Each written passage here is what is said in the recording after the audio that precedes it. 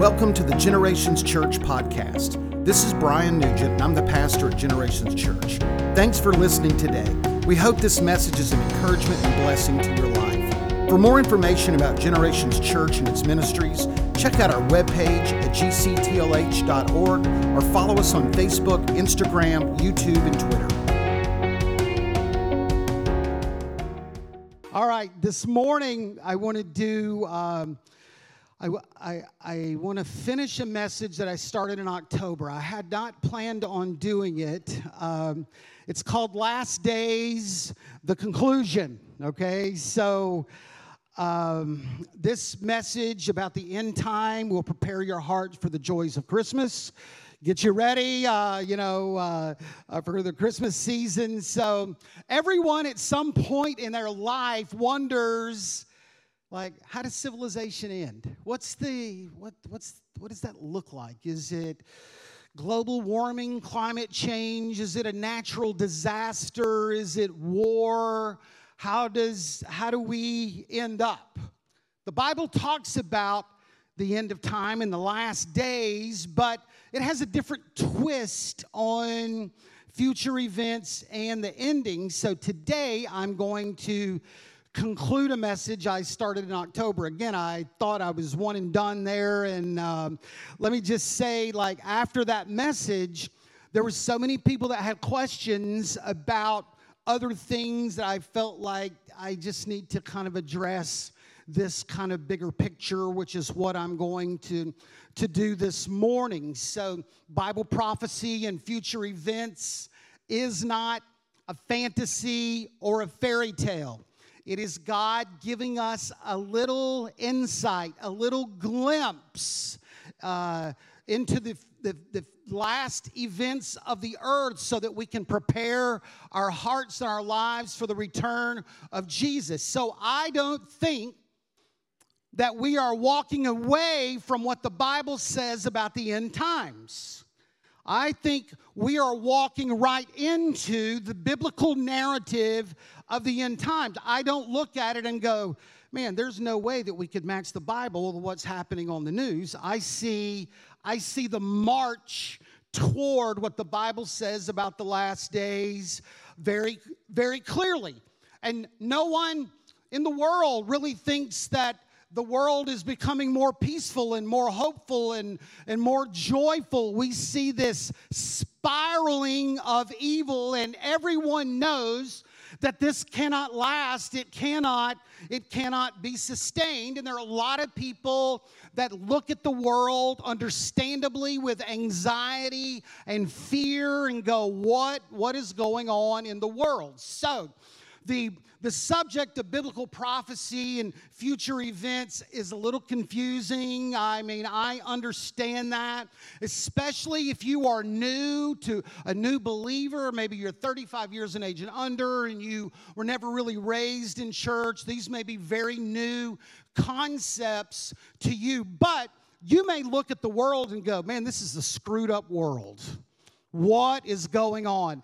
I tell that to my children all the time. I go, I am so sorry for the world that we are handing off to your generation. So you may look and go, what's going on in the world? I'm telling you, these are not abstract events, but we believe they are tied together through the Scripture for how Jesus says this time as we know it will come to the end. So why is it so difficult to understand biblical prophecy and future events? Just a couple of things. Future events or biblical prophecy, when we talk about it, they're not confined to one book of the Bible. It's like you go to the books or a bookstore and pick out a book on a specific topic. So it's not like you go to the book of prophecy and end times and you read it.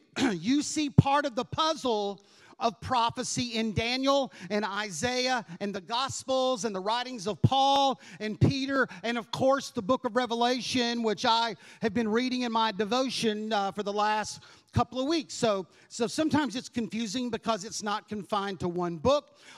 Future events in Scripture are not written in chronological order. That would have been much easier as well. So it is like a puzzle. So that you got to read and you got to kind of figure it out. So it's not A to Z. Here are the events and how they interrelate to each other. But man, there's a scene here and a piece of the puzzle here, and you do your best to try to put it together.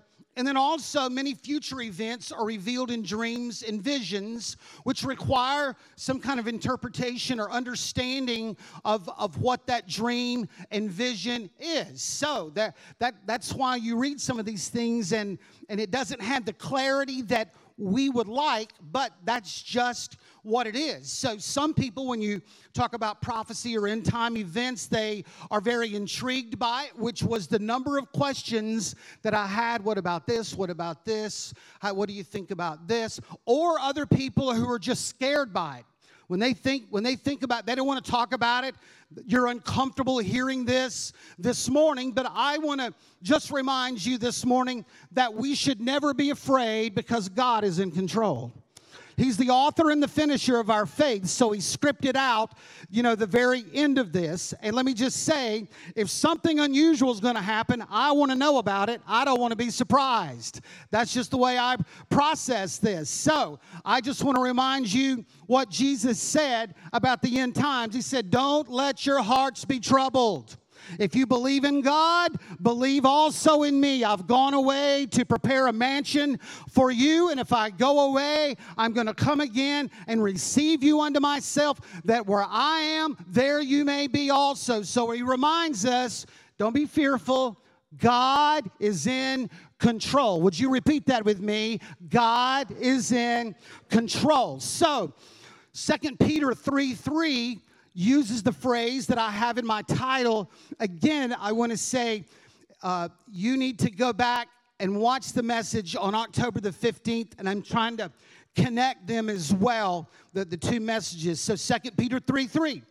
Above all, you must understand that in the last days, scoffers will come scoffing, following their own evil desires. They will say, where is the coming he promised? Ever since our ancestors died, everything goes on since the beginning of creation. 2 Timothy 3:1, but mark this, there will be terrible times in the last days.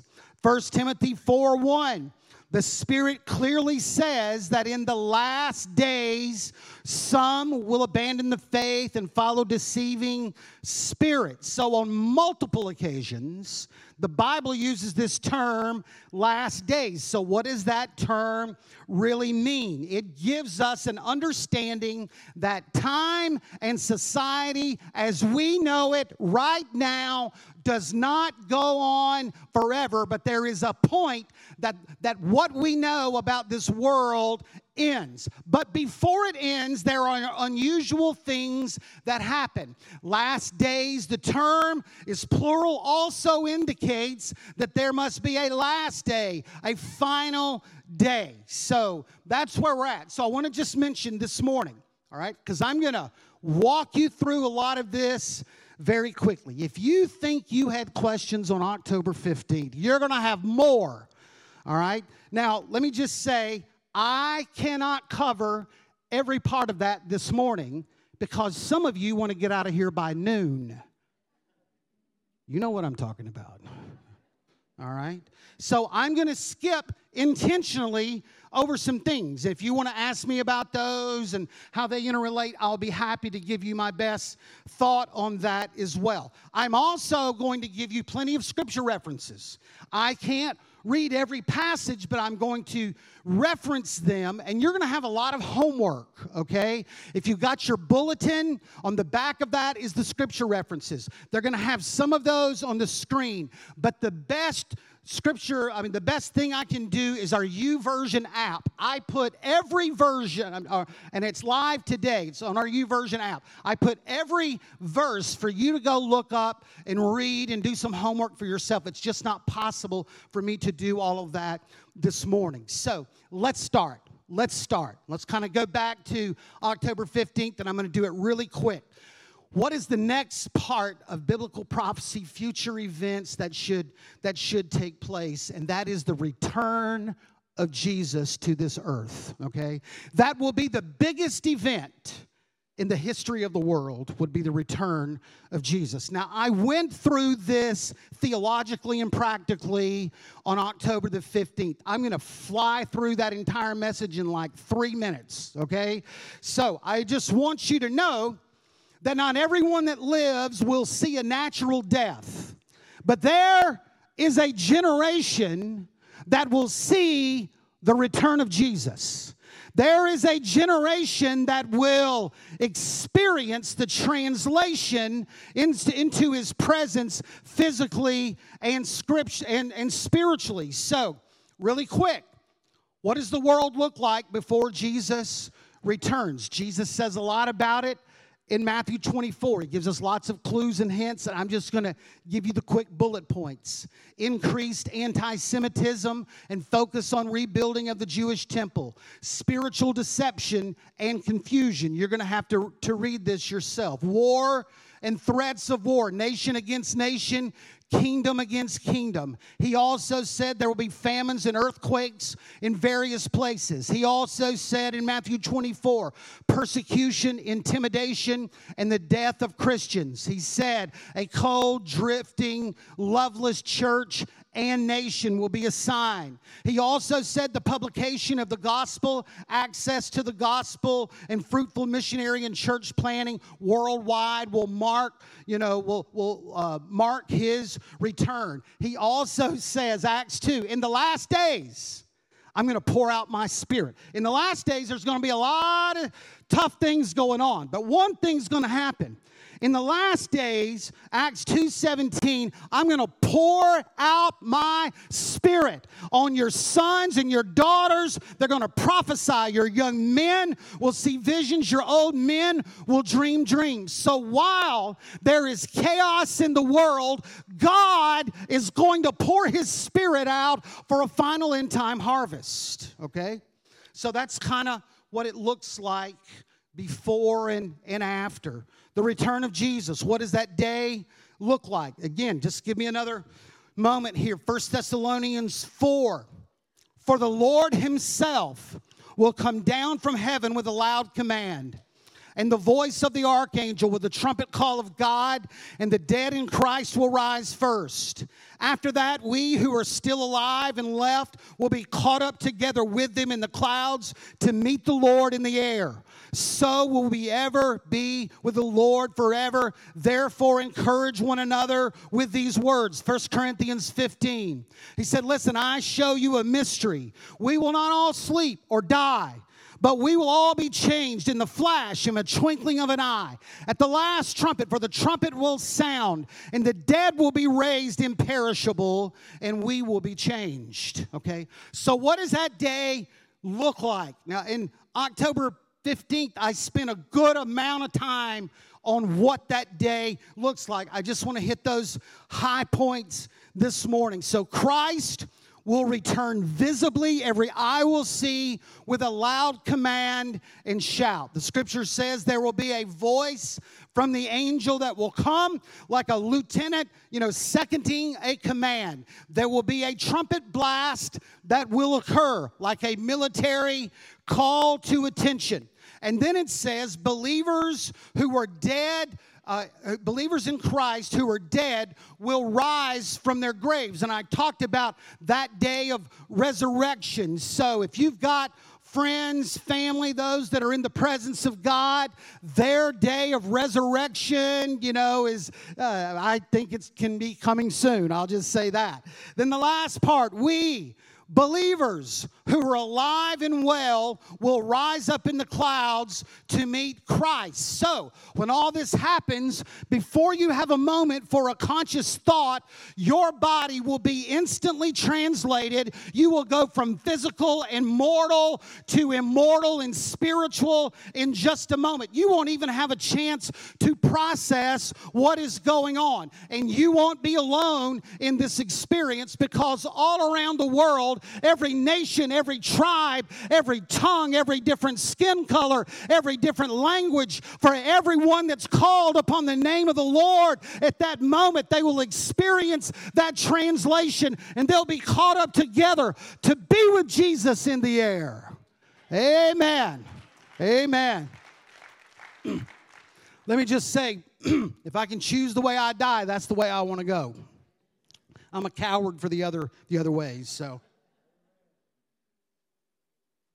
All right, so after that happens, after this great event happens, what does the world look like after this event? Okay? What does it look like? So let's just say there's 1 billion people that are missing.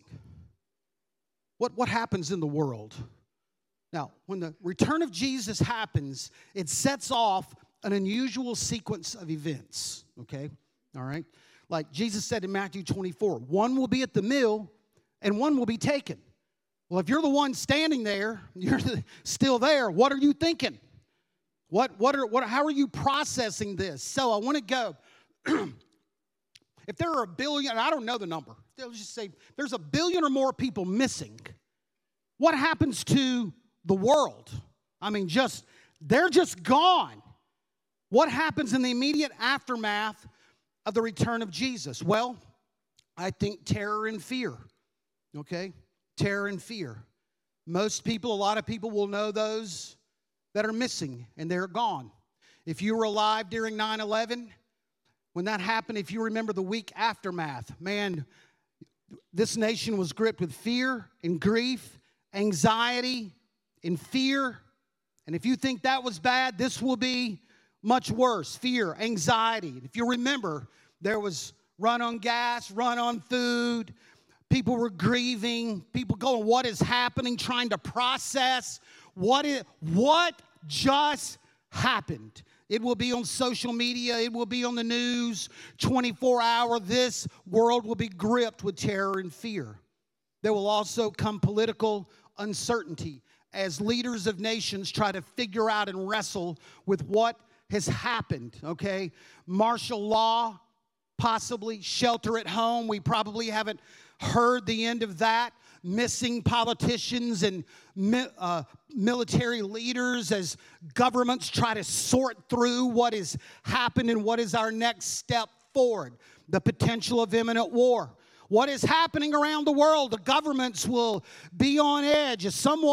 What's happening? Is someone taking advantage of this? Martial law, military, armies that heightened in their alertness, economic distress, almost, probably, like gas, food, stock market, like it's just an economic calamity.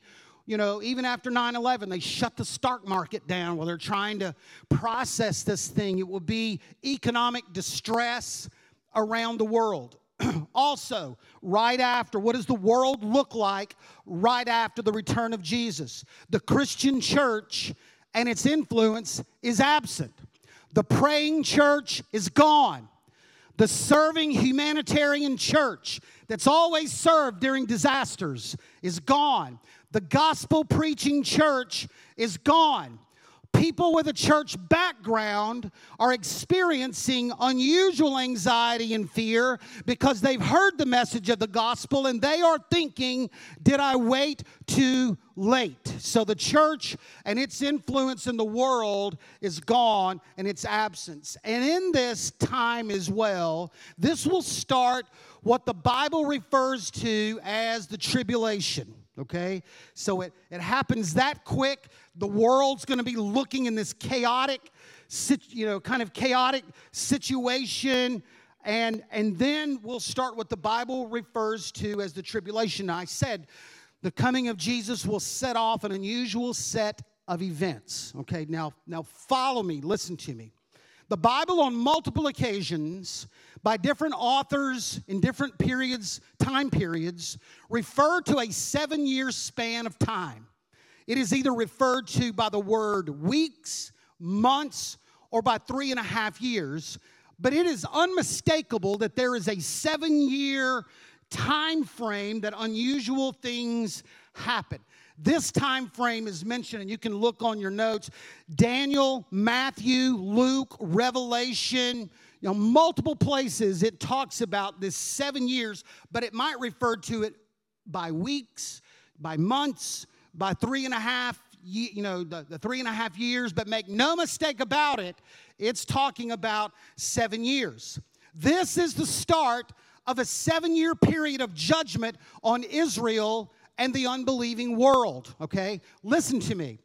God has been patient. We have lived under generations of grace and mercy. God's goodness to us with his love and his forgiveness and opportunities for repentance have been plentiful. But there comes a time that God says, no more. This 7 years is now about justice and judgment for the wickedness, evil, violence, and godlessness on the earth, okay? God's been merciful. We live in a time of grace right now. Everyone that calls upon the name of the Lord will be saved. But there is a moment that the Lord says, I've had it. It is now time for justice, and it is now time for judgment. Jesus says this about that 7 years in Matthew 24. He says, for then there will be great distress. Look at the words of Jesus. For then there will be great distress, unequaled from the beginning of the world until now, never to be equaled again. That's a powerful statement. Jesus said, look at all the suffering that you've ever seen before. All right? And what's going to happen during that 7 years, it's going to be unparalleled. And if you've ever read through, some of the prophetic writings, you will understand that. So, what happens within that 7 years? What happens within that 7 years? Now, I'm not covering everything. I'm just hitting some of the big things to give you an idea of kind of what happens in that 7 years. The first thing, the rise of a new world leader, okay? Almost immediately. And you can look at 2 Thessalonians 2, 1 through 11, okay? You read all about this. Daniel, there's some other places. So remember, the chaotic world that comes after the return of Jesus. Politically, economically, the world is at, an imminent war, and the Bible says that there is a world leader that is going to emerge, all right? What do we know about this new world leader? Who is he, and is he alive now? I figured you would ask me that last question, okay? Now, I don't know the answer to the last question, but it wouldn't surprise me as I look at the events of the world, okay? It would not surprise me, but I don't know. So what do we know about this new world leader? Is he alive now? Now listen, 2 Thessalonians says, listen to me, that we will not know who this new leader is until the church has been removed from the earth, okay? All right, you can read that in the passage. So once the church has been removed, then somehow, some way, probably out of the chaotic world that happens, people are looking for answers. They are looking for someone with confidence. They are looking for someone that's got some answers. So, and I want to remind you too, during this time, the restraining influence of the praying, spirit-filled, gospel-preaching church is gone. We pray regularly here on Wednesday night. Other churches do. For revival and awakening, that God would pour his spirit out. Those prayers that we don't always see the answer to, but they sustain the world and they push the hand of God and they roll back the tides of darkness. We don't always see it when we pray that on Wednesday night, but that influence is gone. That influence is gone. So what do we know about this new world leader? 2 Thessalonians gives us several clues. Revelations 13 as well. So he will have miraculous power. All right? It says his power will come from Satan. There will be all kinds of counterfeit miracles, signs, and wonders. They'll be so real that they will deceive even the most discerning of people, okay? Jesus said in Matthew 24, keep an eye on those that do signs and wonders, okay? So we are living in a time now where every miracle, sign, and wonder, if someone does immediately give praise to Jesus Christ and the cross of Jesus for that miracle, you need to watch that. But that's what's going to happen. Miracles, signs, and wonders. He's coming. He's going to do some unbelievable things. He is spiritual, but he's also blasphemous as well. Daniel 7, 2 Thessalonians chapter 4. So his miracles will be religious in nature. Some of his miracles will be done to show, and with spiritual power to give credibility to his religious or spiritual teachings. That we'll talk about that. Because people will see these miracles and then they'll want to hear what he has to say, okay? And he will start, Daniel says he will oppose and exalt himself over everything that is called God or is worshiped. Pluralism, accepting any path to heaven, questioning the exclusivity of Christ. He might even attach himself and be a part of some kind of church, which will be a little more difficult to discern for people that don't know.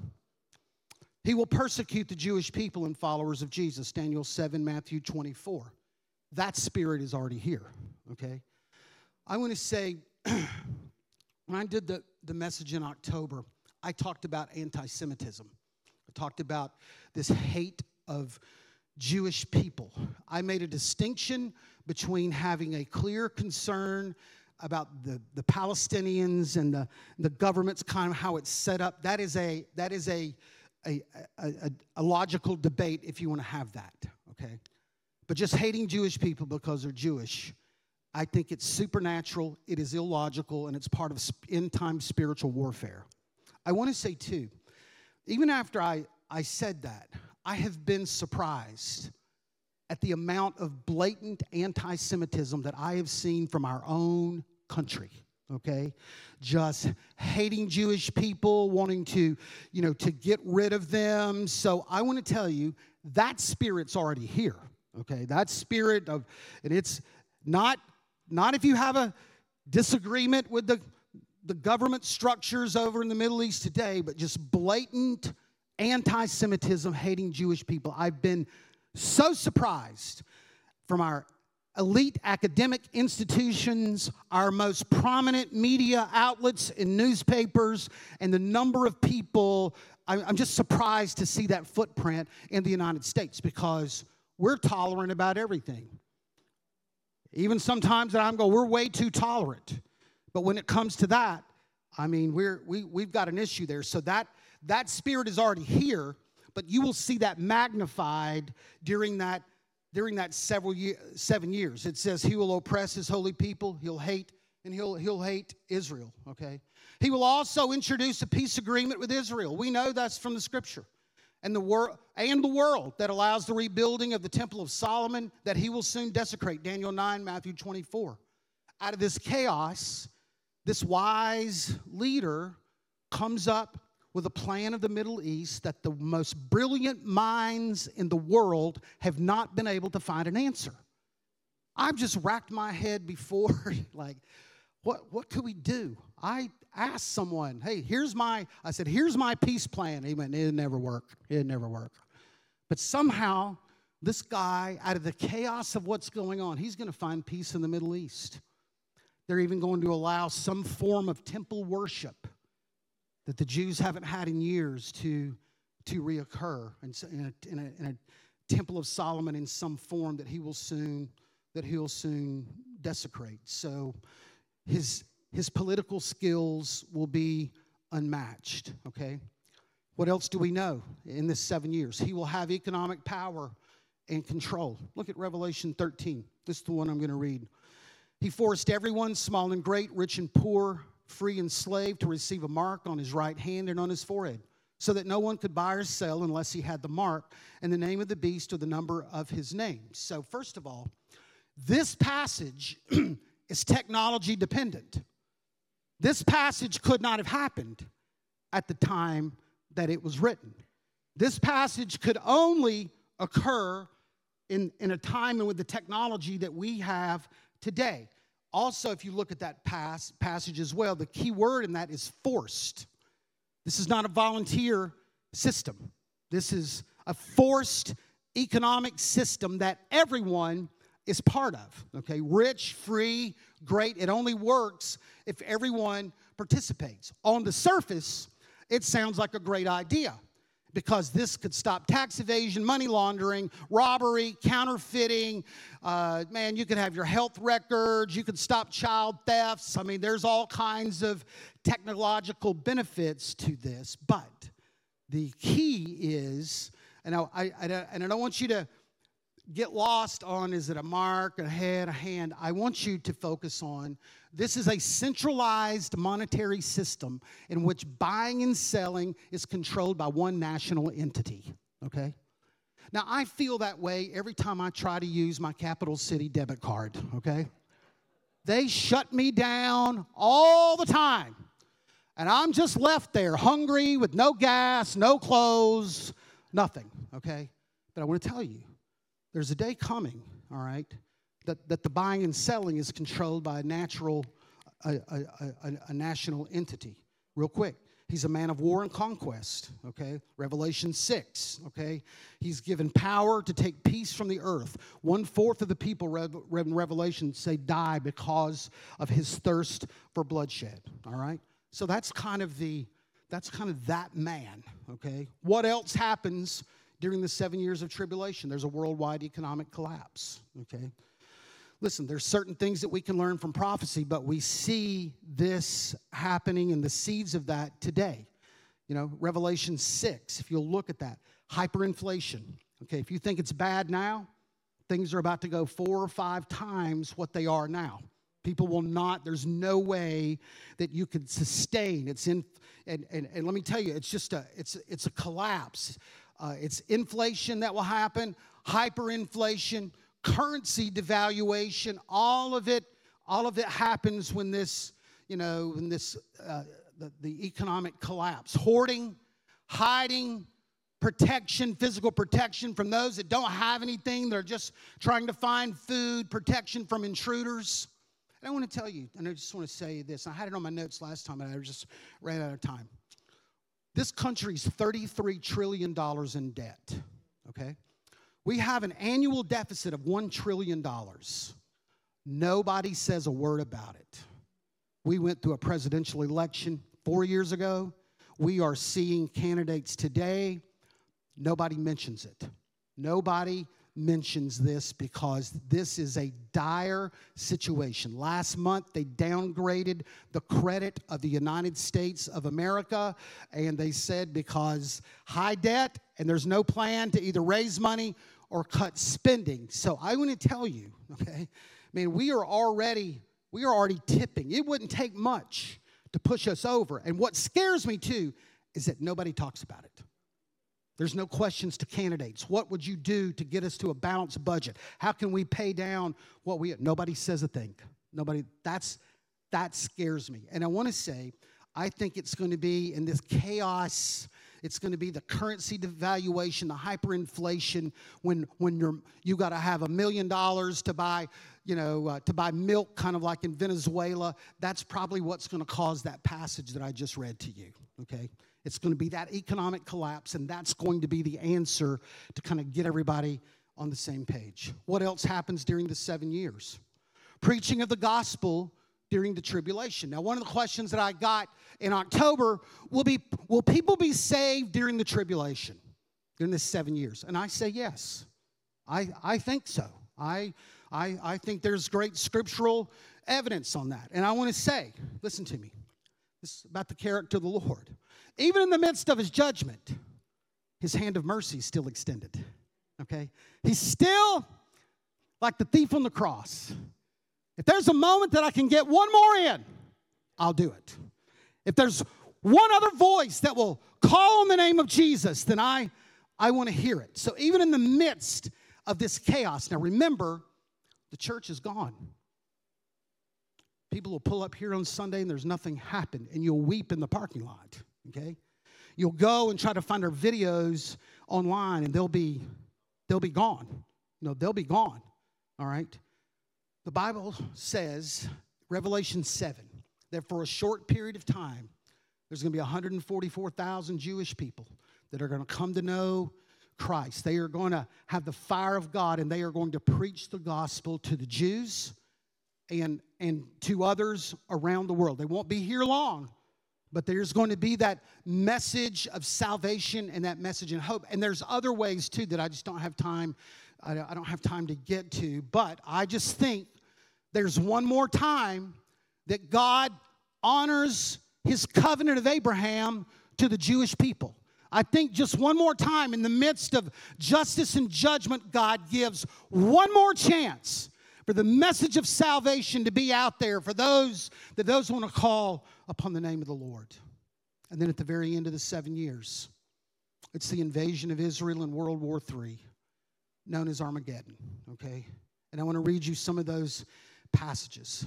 Like one question I had in October was, where's this nation of Israel? Like this little dot, that disappeared for 3,000 years.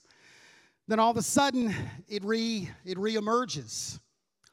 And now the Bible says this little speck of land is going to be central at the very end, that the armies of the world are going to gather over this little piece of land, okay? So I want to just read you in Zechariah. On that day, when all the nations of the earth are gathered against her, I will make Jerusalem an immovable rock for all the nations. All who try to move it will injure themselves, and that is an underestimation of that term. Let me say that. Luke, when you see Jerusalem being surrounded by armies, you will know that its desolation is near. Revelation 16, they gathered all the kings together to the place that in the Hebrew is called Armageddon. I got a little picture I want to show up here. We were there last year. They'll put it on the front screens for me, please. There you go. When we had our team over there, we were up on Mount Carmel, and that's the valley of Megiddo, the valley of Jezreel. That's where the Bible specifically says that that this battle is going to be fought. It is flat land, and so I just, while we were focused on Mount Carmel, I snapped that picture, just going, wow, this is going to be the place that the final war is going to be fought. So the Bible tells us, listen to this, not only will there be an invasion of Israel, but the Bible also gives us clues to the countries that will lead in this attack against Israel, okay? These are nations that right now are known for their opposition to Israel, okay? It gives us clues, all right? So one clue, it says that there's an army of 200 million coming from the east to fight in this war, okay? Let me just say, when that was written, there wasn't 200 million people on the earth, okay? Much less a prophecy of a day that there would be an army that would come, army to the east of Israel that would come. There's only one nation that has an army that size, and that'd be China, okay? All right? Ezekiel based his prophecy of chapter 38 and 39, listen to me, on the geographic location, of the countries at the time that he wrote it and where certain tribes lived at the time of the writing. So Ezekiel did a prophecy, and he named certain tribes, and he named certain geographic locations. I'm going to give you the modern day names of these. Now, you go look at Ezekiel 38 and 39. You go look at it. I'm going to give you the modern day names of these countries that Ezekiel mentioned 1,800 years ago. That he identified a geographic location or tribes that were living there at the time. That'd be Russia, Turkey, Iran, Ethiopia, Sudan, and Libya. All right? These are countries that right now are known not to be friends of Israel. I think that's amazing. We're not talking about Canada, New Zealand. You would read something like that and go, there's no way. No. Great specificity when it says these are some of the nations that come at the end. So These armies are gathered. They're surrounding Israel. Little Israel that has fought its way, they are overmatched. This little nation that's been around since the beginning of time, people believe, has seen its final day. Those armies get into position. They are ready for the final annihilation and extermination, not only of Israel, but the Jewish people. Okay? And in that moment, something happens. Okay? Right before the first shot is fired. Okay? Revelation 19 kicks in, and I want to read that to you this morning. Okay? He said, "Now I saw heaven opened, and behold, a white horse. And he who sat upon him was called Faithful and True. And in righteousness he judges and makes war. His eyes were like a flame of fire. On his head were many crowns. He had a name written that no one knew except himself. He was clothed with a robe dipped in blood, and his name is called the Word of God. And the armies of heaven, clothed in fine linen, white and clean, followed him on white horses. Now out of his mouth goes a sharp sword, that he would strike the nations. And he himself will rule with a rod of iron. He himself treads the winepress of the fierceness of the wrath of Almighty God. And he who has on his robe and a thigh a name written that says King of Kings and Lord of Lords. He appears with those armies. Jesus returns as the mighty king at the last moment to destroy those armies that are coming against Israel. Why? He protects Israel again from the destroying, invading armies. He gives a chance one more time for any Jewish people, and they think at this moment that there'll be a wholesale repentance and people will come to the Lord Jesus at that moment. And it's not just a political battle. Let me remind you, this is not just the armies of the earth, but these are demonically inspired nations. And at this moment, the Antichrist, the new world leader, Satan, will be captured, cast into the lake of fire. The scripture says, only with the power of his word, without a shot being fired. Worship team, you guys can come.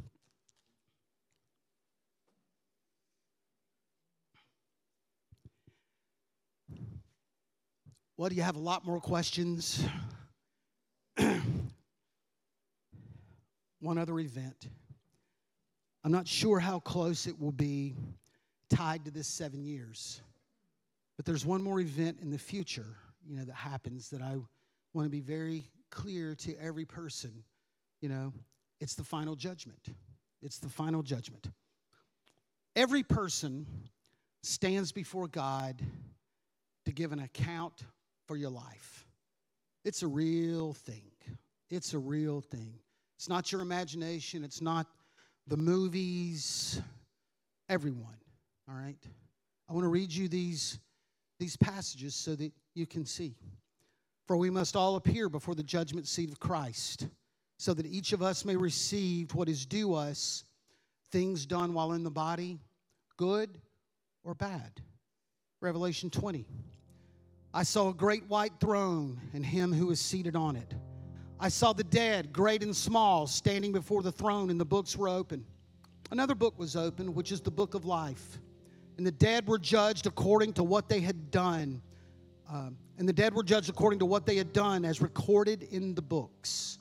And each person was judged according to what they had done. Anyone whose name was not found in the book of life was thrown into the lake of fire. The scriptures teach a final judgment for all people. Unbelievers will be judged for their sins and will be given over to eternal punishment. Believers will be judged for their works and how they were obedient to Christ. Okay? So I want to tell you to everyone, there's a day that there's no more excuses. There's a day that there's no second chances. There's a day that you can't point to someone else as your reason to not be right with God. There's a day when there's no more appeal. There's a day that he doesn't even ask you a question again. There's a day that you stand and you give an account before God of your spiritual life here on earth, whether you accepted Jesus as your Savior. And when the judgment's rendered, there's no appeal, no second chance. Hey, can I do some benevolent acts and good deeds? That was your problem to start with. You thought that's what it was all about, and it's not. This moment is about one thing, about you believing that Jesus Christ died for your sins, he was raised from the dead for you, and that you've asked him to come into your heart, forgive your sins, and that you want to live for him forever. That's what this whole thing is about. It's very easy and very simple because we are living right now in a season, a generation of grace, of multiple opportunities. But that day, there's a day that won't happen again. There's a day that won't happen again. There'll be a day that some of you will watch what goes on the news. Oh my God. You will text. You will call this church. There will be no answer. You'll drive over here, bang on the door, and beg for somebody to open it. And to live with that knowledge of all the opportunities of grace that you've had. And you just kept passing it on. I'll do it later. It's not my thing right now. I'll get more serious about God later. That's going to be a heavy, heavy thing to live with because we are living in grace right now. We're living in grace. Multiple opportunities. No, I hear people go, well, man, if I knew it during that 7 years, man, that's when I would really stiffen up and live for God. Have you ever read Revelation? I skipped over the bad parts this morning, okay? It's not original with me. But if you can't live it right now in the presence of the church, people that love you, pray for you. I'm not saying you wouldn't. Just going to say it's going to be tough. It's going to be tough. It's going to be tough. I want to say to the church, we need to prepare ourselves for the coming of the Lord. I do not think in any way that we are walking away from biblical prophecy. I think we are marching ourselves very specifically. Some of this stuff I said this morning, it's very conceptual. You know, it's a conceptual possibility that could happen. And the technology, the countries, the immorality that you see, we're not walking away from this. We are walking into this.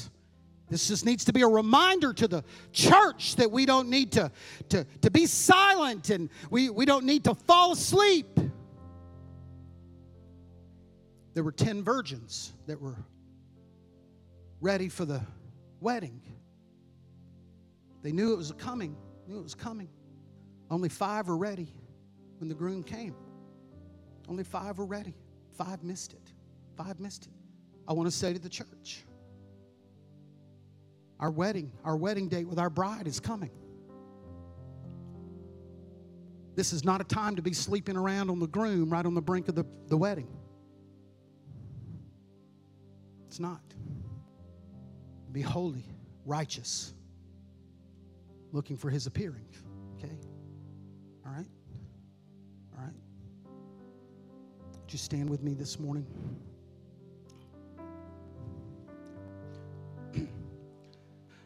I know it probably wasn't the Christmas message that you invited your visitors to hear this morning. I'm sorry if it was a little heavy, but we live in a heavy world, you know.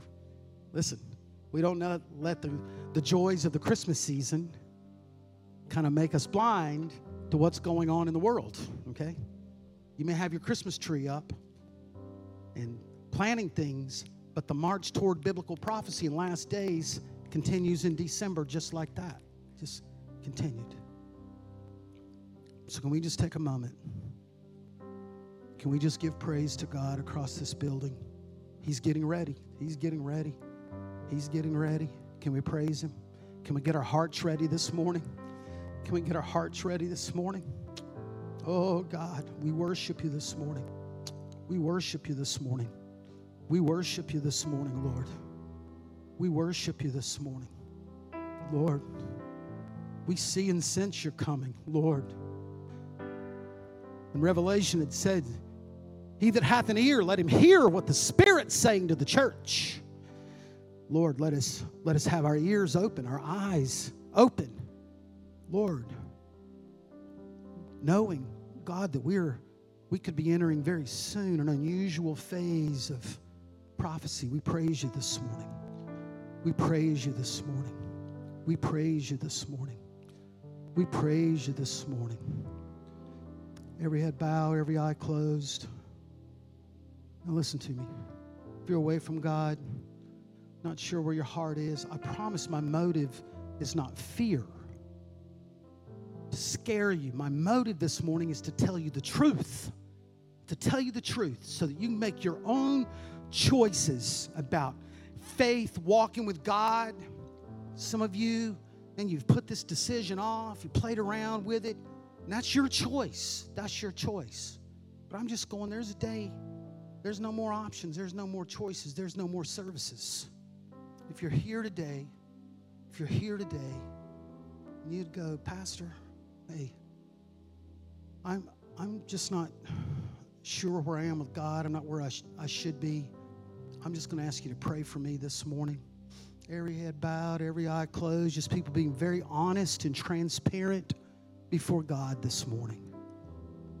Really quick, would you just raise your hand up and down and just say, hey, would you pray for me this morning? Just not really where I should be this morning. I'm just, hey, I see that. I see that. I see that. Thank you, Lord. Amen. Amen.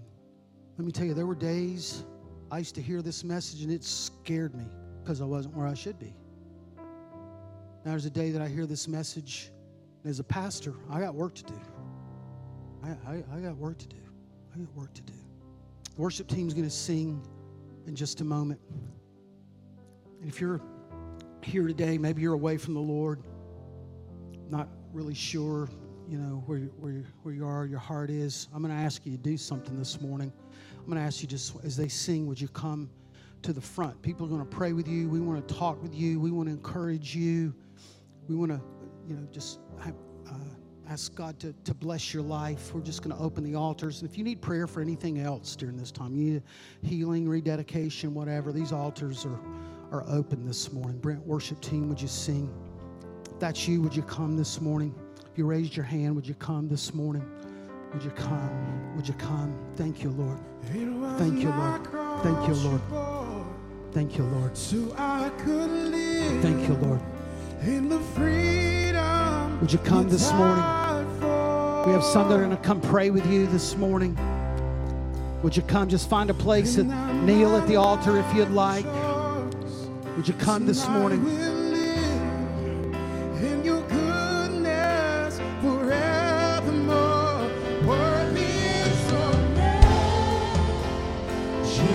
Would you come this morning? Would you come this morning? Make your heart right with God. Make your heart right with God. Make your heart right with God this morning. Some of our prayer team is going to come. They're going to pray with you. Sing, worthy is your name, God. Worthy is your name, Jesus. You deserve. Would you come this morning? Would you come this morning? Would you come this morning?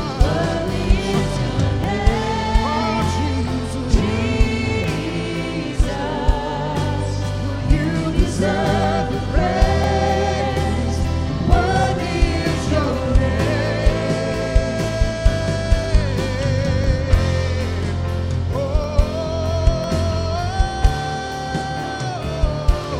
Worthy is your name, oh God. Come on, sing, be exalted. as your glory fills this place. You alone deserve our praise. You're the name above all names. Be exalted now in the heavens as your glory fills this place. You alone deserve our praise. You're the name above all names. Lord, be exalted now in the heavens as your glory fills this place. You alone deserve our praise. You're the name above all names. Be exalted now in the heavens as your glory fills this place. You alone deserve our praise. You're the name. Sing worthy. Oh, worthy is your name. Oh, Jesus. But you deserve the praise. But worthy is your name. Worthy, worthy God. Worthy is your name. Oh, Jesus. Jesus. Sing, you deserve the praise. Oh, worthy is your name. Worthy, worthy, worthy is your name. Jesus. You deserve the praise. But worthy is your name. Worthy, worthy is your name. Jesus. Oh, you deserve the praise. Worthy is your name. Thank you, Lord. Thank you, Lord. If you're at the altar and across this building, I want you to take a moment this morning, and I just want you to kind of repeat after me. Say, Jesus, I need you in my life. I pray that you would forgive my sins. I pray, God, that you would touch my heart. I believe that you died on the cross and that you were raised from the dead. I'm asking you to come into my heart, be the Lord of my life this morning. Forgive every sin. Give me a new life in you. And Lord, I give you praise this morning.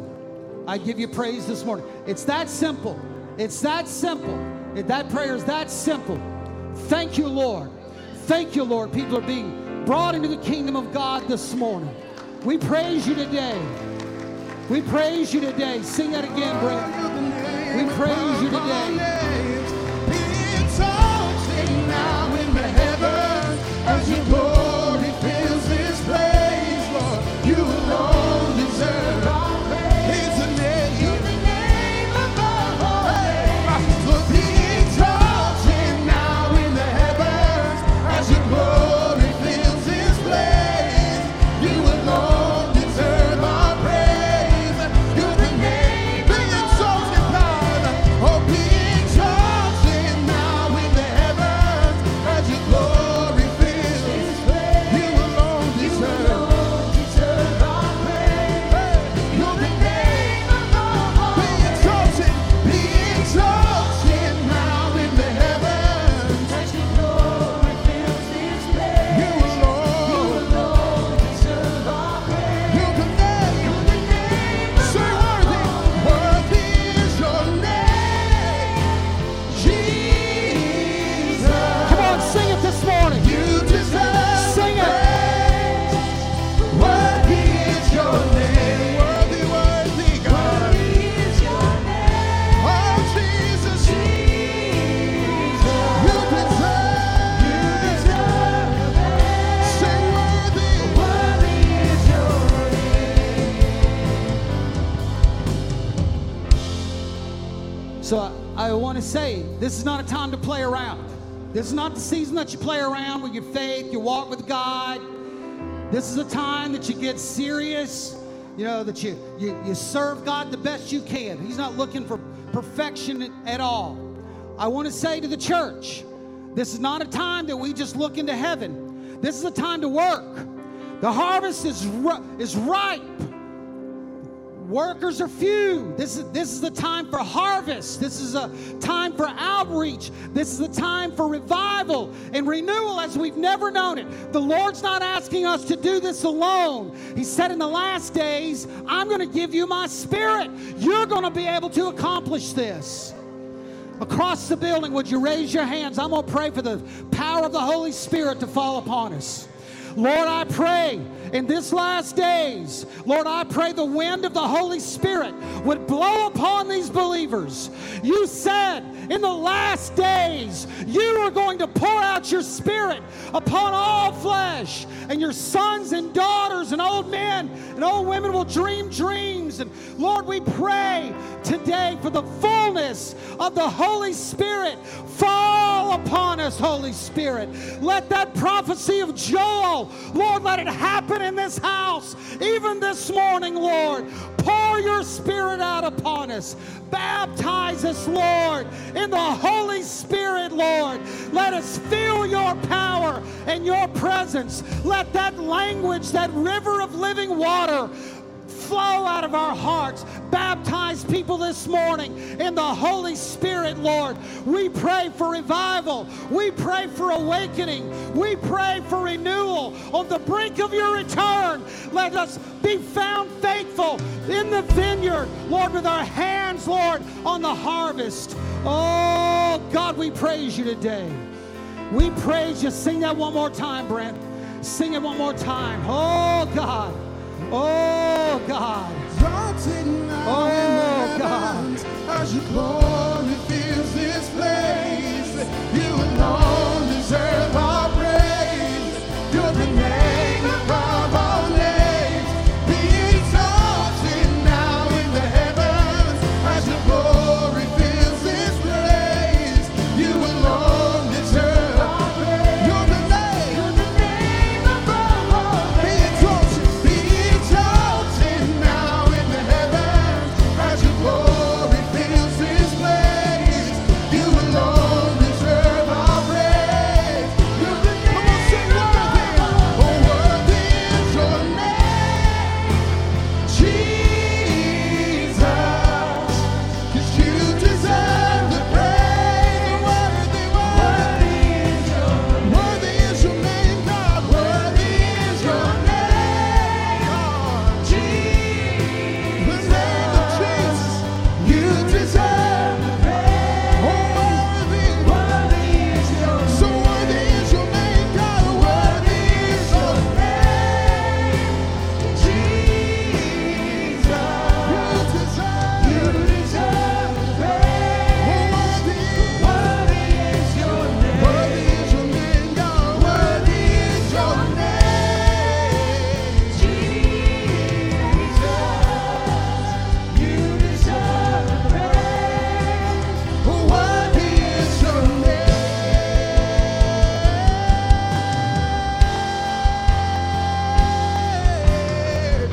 Oh, no sweeter name than Jesus. No other name I know. There's no sweeter name than Jesus. Yeah.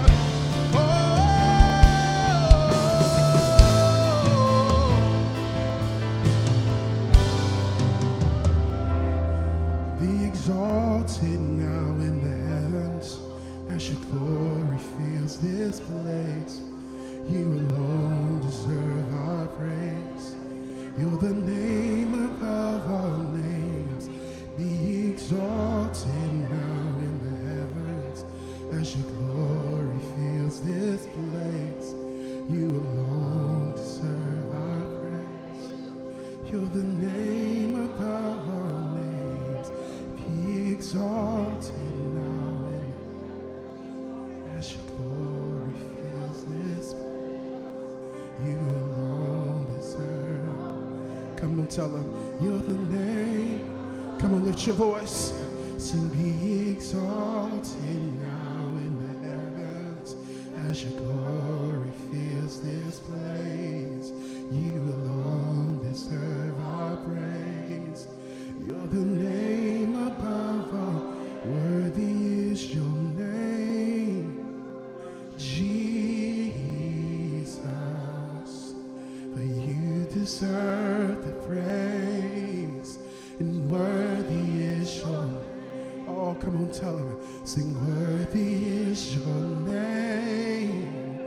Jesus.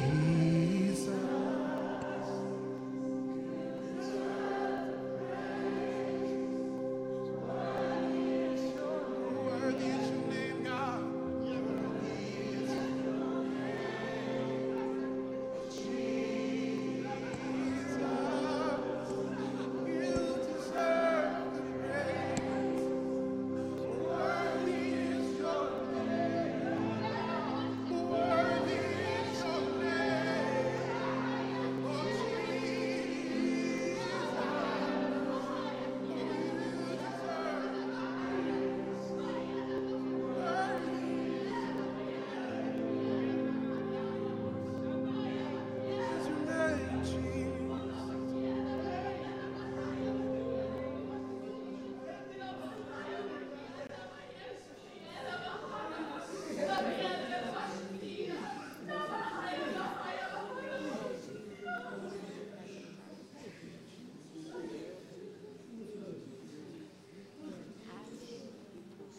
Remember, my children, that I am the bright and the morning star. My word still keeps the sun out for you through the day and the moon through the night. My heart is for no one to perish, but that everyone is to know me and be with me for eternity. I am the I am.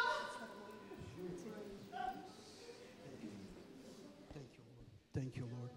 Thank you, Lord. Thank you, Lord. We praise you. Sing it worthy of your name. Thank you, Lord. Thank you, Lord. Thank you, Lord.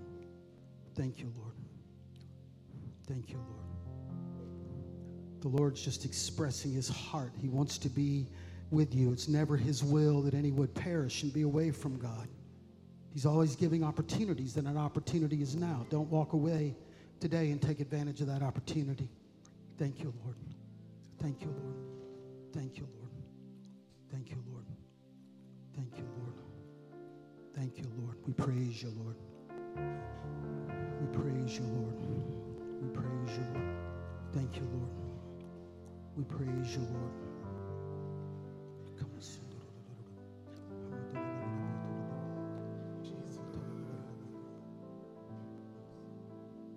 Name is Jesus. His name is Wonderful Counselor, Almighty God. His name is Jesus. His name is Jesus.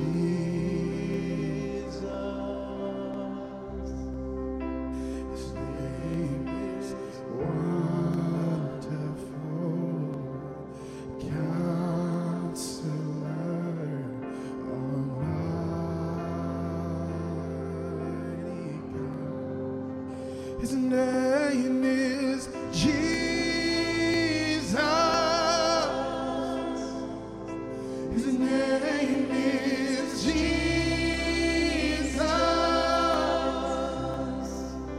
His name is Wonderful Counselor, Almighty God. His name is Jesus.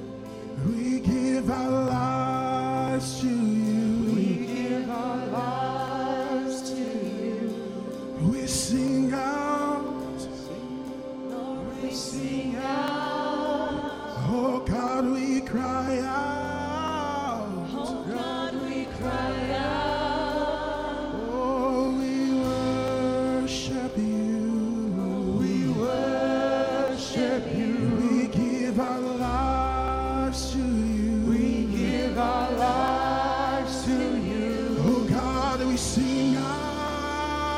Oh God, we sing out. Oh God, we cry out. Oh God, we cry out. His name is Jesus. His name is Jesus. His name is Wonderful Counselor, Almighty God. Thank you, Lord. Thank you, Lord.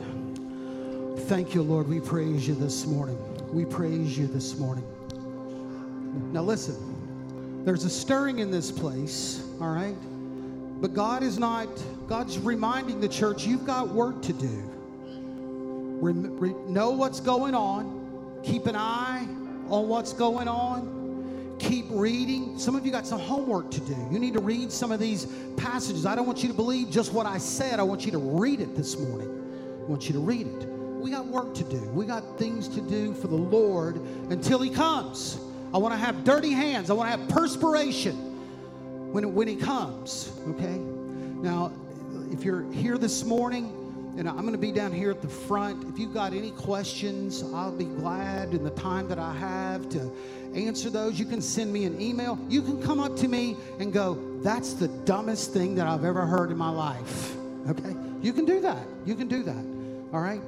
But I'm going to be down here at the front. I'm going to talk to you. If you've got any prayer needs, if you came to the Lord this morning, I want you to come see Kelsey. We've got some material that we want to give you. Gospel of John. We've got some stuff that we want to give you this morning. I want you to make this moment count.